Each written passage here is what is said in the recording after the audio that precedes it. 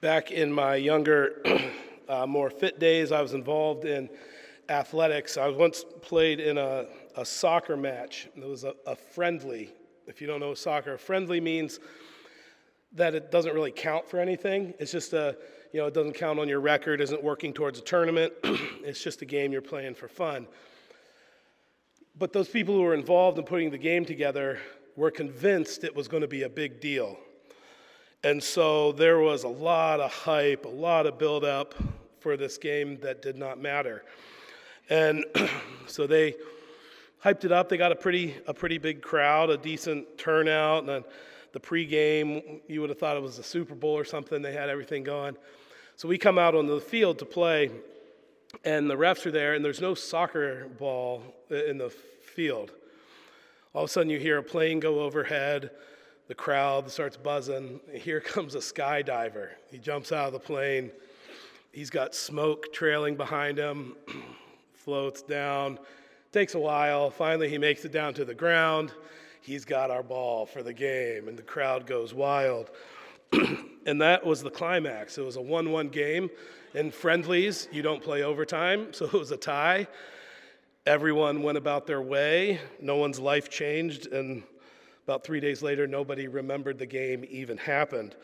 Well, I would say just the opposite of that event would be the arrival of Jesus Christ. In that game, it was all fanfare and no follow-through. With the arrival of Jesus Christ, we have one coming humble, quietly, born of a young virgin teenager, from a no-name town of Nazareth, on a trip to another little town of Bethlehem to take care of a tax situation, no place for them to stay. They don't even have a fit place to sleep, let alone a fit place to bear a child. And there, the Savior of the world entered into time and space, wrapped in swaddling clothes, lied in a feeding trough for animals. Its only initial visitors, a few lowly, poor shepherds.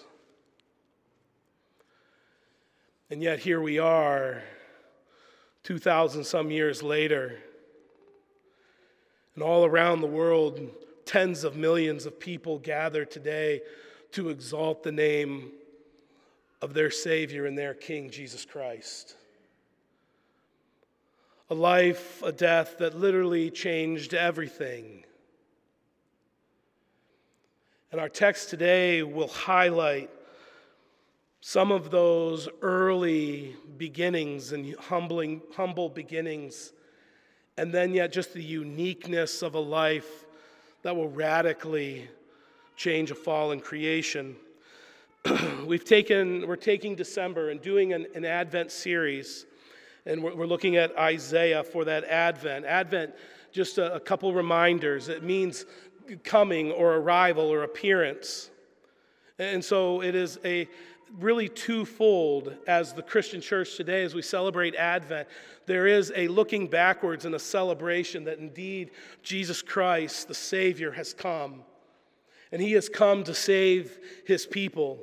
And he has established his church and his kingdom, which we now are a part of. And we rejoice in that. Our hope rests in that.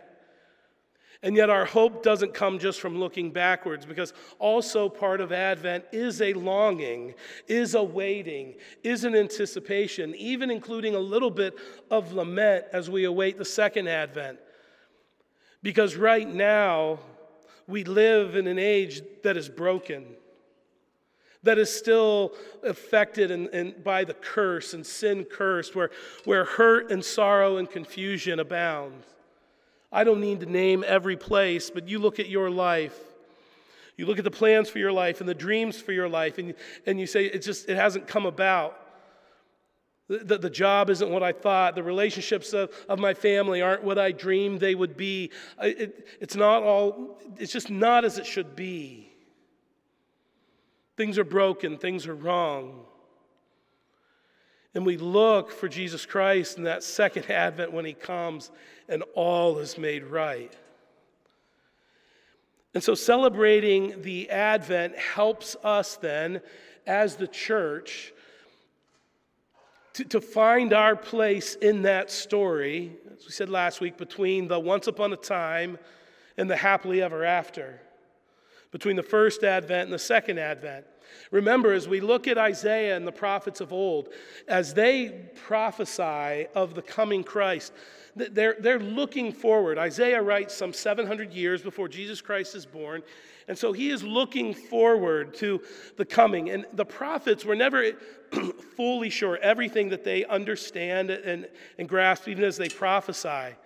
But a helpful way, I'll repeat it just because I do think it's helpful, a way to think of it is, as they look forward, they see sort of this mountain rising out of the earth.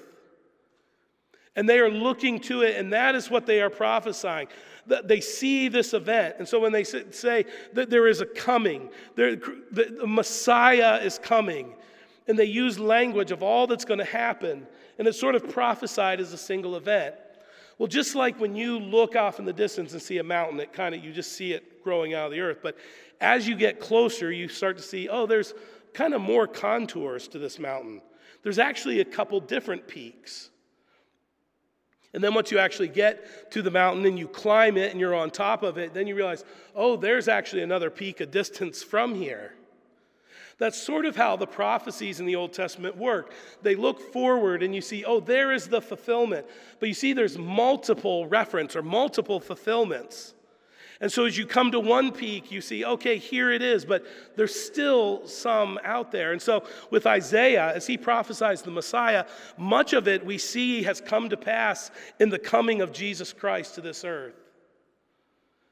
2,000 years ago, that prophecy was fulfilled. And yet you'll see as we go through and you hear the language, a lot of the language, though, is still awaiting that second advent for its final fulfillment. And as the church, it's helpful for us to find ourselves right dab in the middle of it, to be able to look back and to look forward. So we do that. And as we look at Isaiah 11 for a few moments this morning, I want us to be able to acknowledge the brokenness of things now, see the beauty that we have right now in the midst of that brokenness, and then hope for the glory that is to come. Okay, so context, just a couple minutes on the context of Isaiah 11, and then we'll draw through a few points out on it. Isaiah, beginning part of Isaiah, is Isaiah, the voice of the Lord, God calling to Israel, to Judah to repent. And he's telling them, as the nations around them grow, as Israel feels more and more isolated, and the power of nations around them grow, he says, you can trust in me, but you need to continue in the worship. You need to continue in the life I've set before you. But the nations are not trusting in the Lord. So you have Ahaz, who is the king at that time. So he decides, Assyria seems like the strongest nation. I'll ally with Assyria. I'll put my hope and my trust in Assyria. And God says through Isaiah, do not do that. Trust in me. And Ahaz ignores the words of Isaiah. And as they ally with Assyria, then you hear the messages of Isaiah say, fine, you want to try to ally with them? Well, then they will be the axe of my judgment upon you. And Assyria comes, wipes out a bunch of Israel, takes them as exiles. And so he uses Assyria to judge his people. And then Isaiah starts to say, though, judgment is going to come, though, on Assyria itself. So he's looking forward now and prophesying, saying, this same nation that was used to bring judgment to you, I'm going to bring judgment upon them. Because God remains faithful to his people despite our unfaithfulness. And as he draws them back, he says, I will judge Assyria. So at the end of chapter 10, you have this picture of Assyria as this great nation, of this great forest of trees, all powerful big trees. And God takes an axe and he lays it to the root of all of them. And so now you look out and you just see a giant field of stumps as God has brought judgment. But then to offer comfort to God's people, okay, so Assyria is bringing judgment on us. You will bring judgment on Assyria eventually, but what does that mean for us? What does that do for us? And so a word of hope and a word of comfort grows out of that context. And it's with that imagery you see in verse 1, there shall come forth a shoot from the stump of Jesse, and a branch from his roots shall bear fruit. There shall come forth a shoot from the stump of Jesse. Why does he say stump of Jesse? Well, Jesse is David's father. We think back to the Davidic covenant, that from the line of David will come a king who will reign forever. But he uses this imagery of stump because he's just looked out on this field full of stumps. It's going to be maybe 200 years after Isaiah that the final king of Judah will have his eyes plucked out. His reign will end. And you're going to have 500 years, basically, where there's no one from the line of David on a throne. They are nearly forgotten. They are cast away, a rotting stump out there somewhere. I mean, you think 500 years is a long time. It would be like Martin Luther time, if you're going 500 years back for us. And so he offers this word of encouragement because that stump is going to be nearly forgotten. And yet out of that nearly forgotten stump will be a shoot. Again, that humble beginning. A shoot will come from it. I think he says, most commentators agree that he says a stump of Jesse instead of saying from the line of David, because it's not just another king down the line of David, but this is another David. In fact, this is the true and greater David. When you think of David, that warrior, shepherd, poet, king, the true and the greater warrior, shepherd, caring king, and Jesus is coming. And so he promises that, but then he turns the analogy just a little bit, and he says, a branch from its roots shall bear fruit. Now he turns back to the root of it. That yes, Jesus will come, he'll enter time and space through the lineage of David. He will be that king that is promised, but he is also the root of Jesse. It is God himself who is the source, the origin of the messianic promise. It is God who says, prepare the way, and it is God then who prepares the way, as we saw last week, who raises the valleys and flattens the mountains for his coming. We see the sovereignty of God, that he is the root, he is the source, he is the supreme, the sovereign. He has decided to work through Jesse and through David and through this line, and then he is the fulfillment in the end of that shoot from Jesse as well, who will be King of Kings and Lord of Lords forever. This is the whole and total plan of our sovereign God, and yet he enters so humbly in this sense. Isaiah then goes on to give us a picture of what this king will look like in verse 2. Verse 2, it tells us that the Spirit of the Lord will rest upon him. If you've been with us through the Gospel of Mark, or even if not, you will see that at the beginning of Jesus' ministry, he goes out into the wilderness. There he's baptized, and the Spirit of the Lord descends upon him. And the Spirit of the Lord empowers him first to enter into that temptation with Satan and to be faithful. Where God's people fail, where Israel failed in the wilderness temptation, where we fail in our wilderness temptation, Jesus Christ did not. The Spirit of the Lord rested upon him, and then it empowered him then for his mission. That through the rejection and the suffering, he would have his mind and eyes set so that on the way to Jerusalem, he would be faithful to the mission.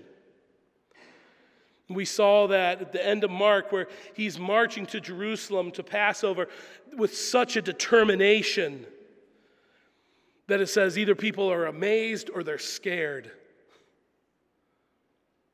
And the Spirit of the Lord rests upon Jesus Christ. And what does that look like? It is a spirit of wisdom and understanding. Jesus Christ, our King, will be marked by a spirit of wisdom and understanding. These are judicial attributes. Isaiah makes them here in contrast to Assyria and their violence and their pride and their arrogance. But he also makes it in contrast to the leaders of Israel and their unfaithfulness. And they do not heed the word of the prophets. He says, no, not so with Jesus. He will judge with a spirit of wisdom and understanding. He goes on to say, not judging with eyes or ears, it says later in verse 3. That's that statue of Lady Justice, as you think of her, with the blindfold. Not deceived, not enticed, not influenced by appearances, not floundering and flip-flopping and going back and forth. But wisdom, understanding. You think of the wise men as they came and visited our Lord later, and as he began to grow, and such a part of the Christmas story. And yes, that happened, and so you read the history of it. But also it serves there as a metaphor for us as well, doesn't it? As the wise men come and bow before Jesus, that the wisdom of this world would pale and bow before the wisdom of our Savior and our King. Man, aren't you thankful for the wisdom and the understanding of God? Especially, you think, in the midst of our own indecision and confusion and just not knowing exactly what to do, and how we live in that state so much of our lives, it feels. But we have a God who is wise and decisive. He sees the big picture. He knows how to work through things. Man, you think of it in comparison. I don't get political here too often, but I mean, you think of it in comparison to, like, we're entering into an election year, and just the amount of stupidity that you're going to have to hear and put up with from everyone who runs an ad and everyone who's running for anything, it seems like. It's like just in a complete lack of wisdom everywhere, swayed by every opinion that comes down the track, where they're deceived and they jump back and forth, and it just feels there is nothing anchoring. And they treat us like we're complete idiots, like somehow we're going to buy this garbage that's being said all the time. That's the age we live in. But we look back to Christ and we look forward to a King who rules and is marked by complete wisdom and understanding. Secondly, he's marked by a spirit of counsel and power. A spirit of counsel and power. That's the idea that, sort of like we looked at the end of last Sunday, of the sovereign shepherd, the combination of two things, counsel, that he looks into your situation, he knows you, he cares about you. He can see the path forward. He can offer counsel in the way forward. But then he also has the absolute power to make it happen. If you've ever been involved in counseling, you can know that's the frustrating thing is you finally maybe think of the right thing to say and be helpful. But in the end, you're still completely dependent upon the Lord to produce that change. Well, here God comes in a spirit of counsel, a spirit of compassion, of involvement, and yet with power to see it completely through. Finally, he comes, it says, with the spirit of knowledge and the fear of the Lord. Really, both of those words are modified by of the Lord. So you could read the end of verse 2 as he comes when the spirit of the knowledge of the Lord and the fear of the Lord. He understands the truth. He knows the truth. Knowledge and fear of the Lord always belong together that way. He's in awe, committed to, motivated to obedience and to worship of our great and mighty God.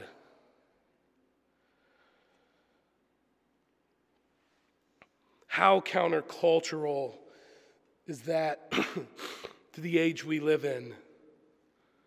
To be marked with wisdom and understanding, with counsel, the ability to be involved and to get involved, and the power to see it through, to be marked by a knowledge of God and a fear of God. I mean, I bust on the political system because it's easy to bust on, and it just feels like it's, it just feels like as they get up there and tell you they're public servants and doing this for you, you just want to laugh.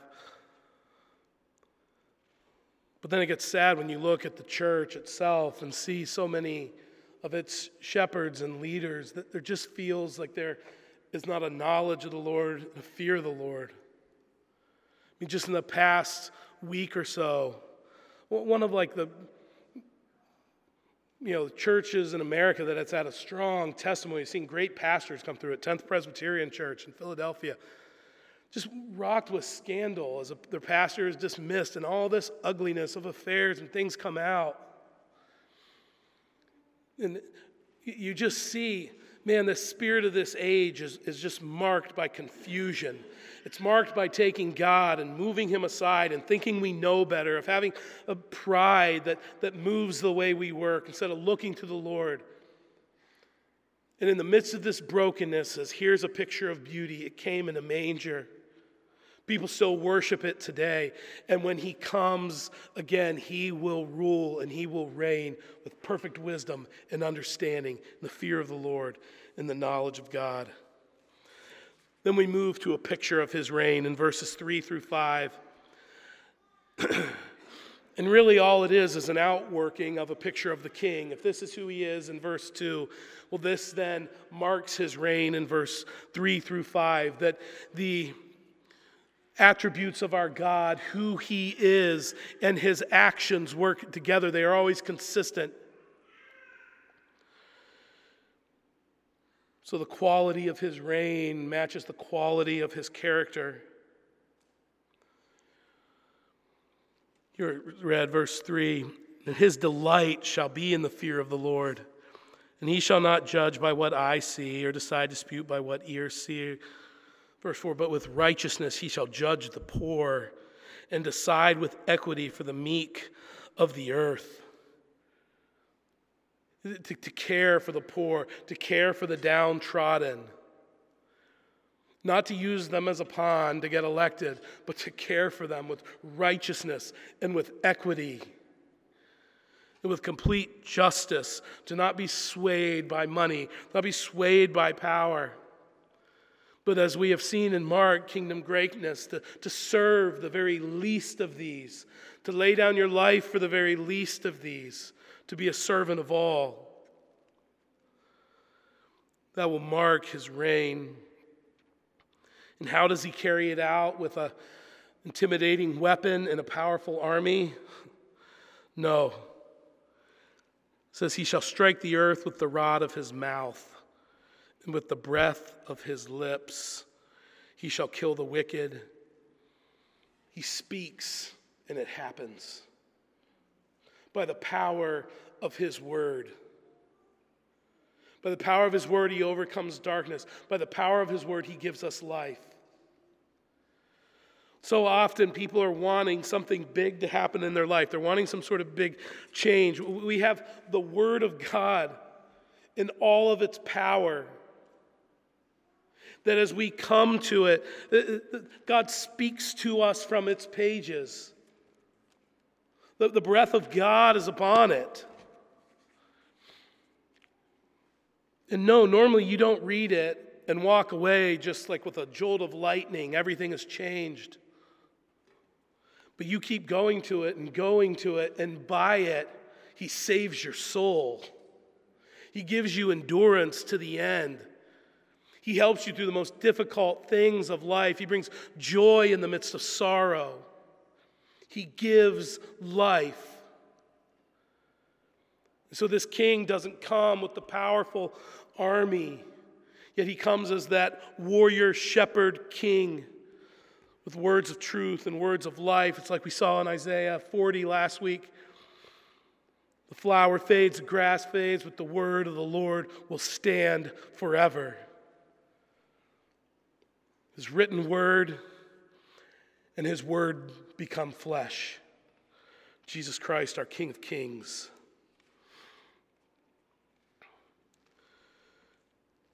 Verse 5, righteousness shall be the belt of his waist, and faithfulness the belt of his loins.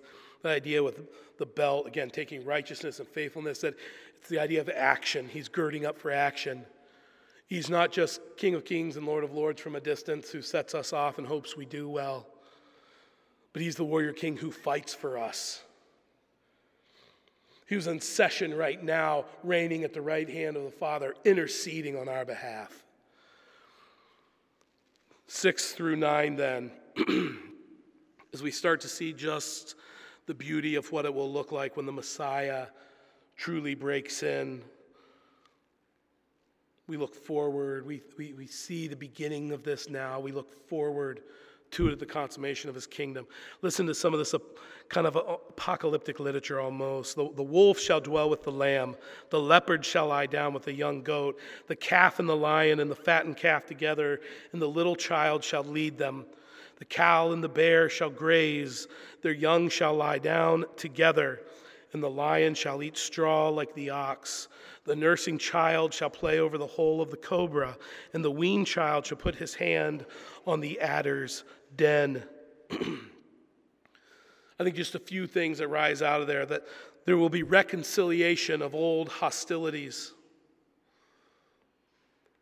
A reconciliation of old hostilities, the healing of division, the healing of fights.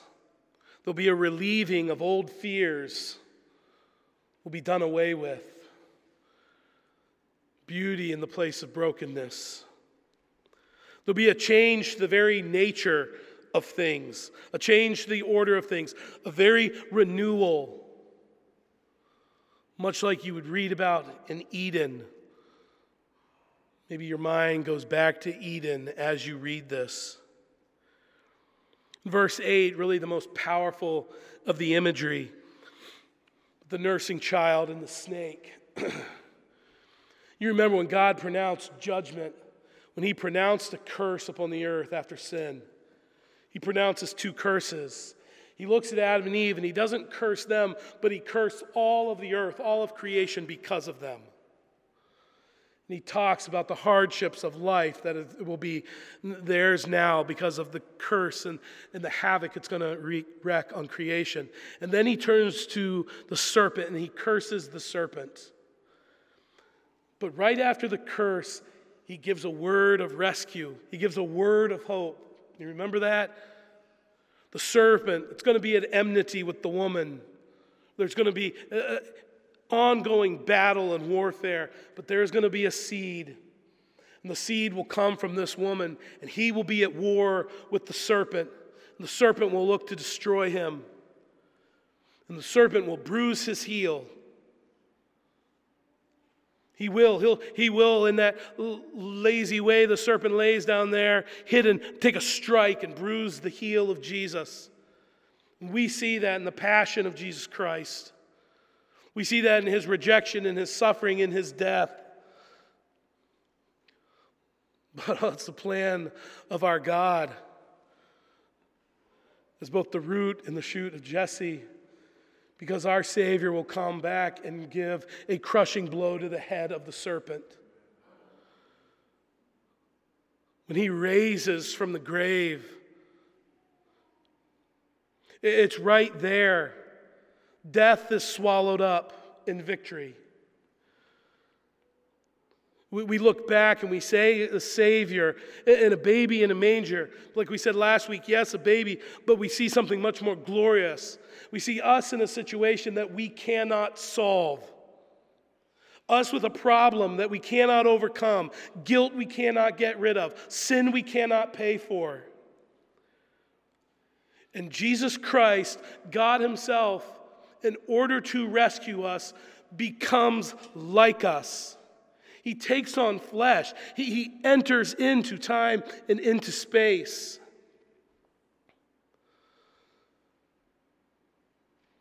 And then he lives that life and he dies that death. That's how he saves us. And then this is kind of that after picture. After that, the enmity's done away with.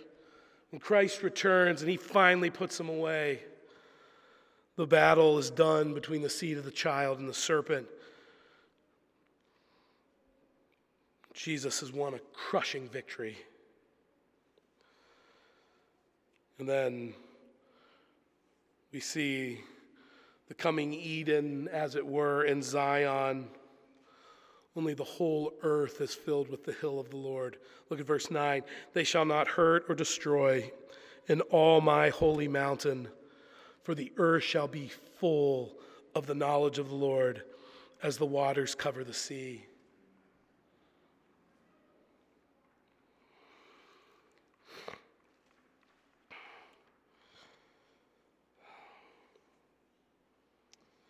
We need one challenge and then conclusion.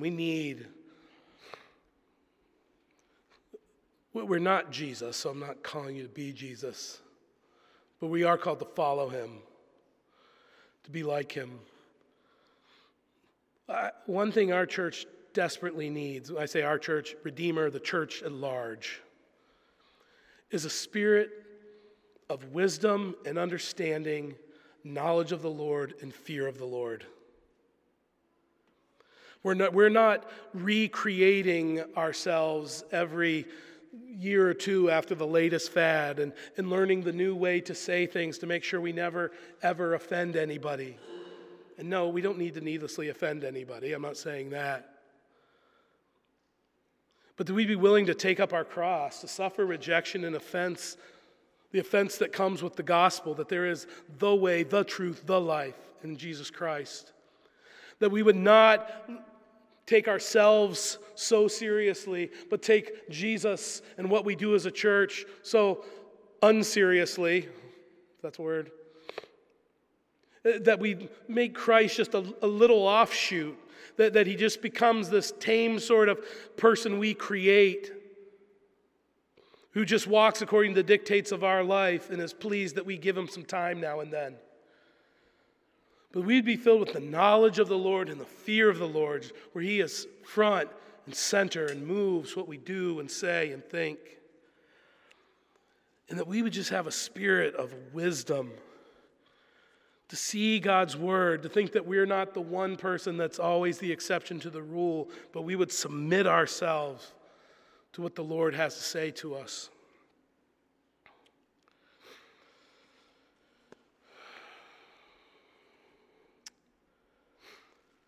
So we look forward. Yes, we look back, but we look forward. The new heavens, the new earth, when the second advent, Christ shall return. He shall wipe every tear from our eye. He makes all things new. Jesus Christ is that perfectly qualified king. There is no gaps in his ability. There is no turning with him. He is the perfect king. Let me read verse 10 to summarize our thoughts, and then we'll close. In that day, the root of Jesse, who shall stand as a signal for the peoples, of him shall the nations inquire, and his resting place shall be glorious. Let us pray. Lord, we thank you for your word. We thank you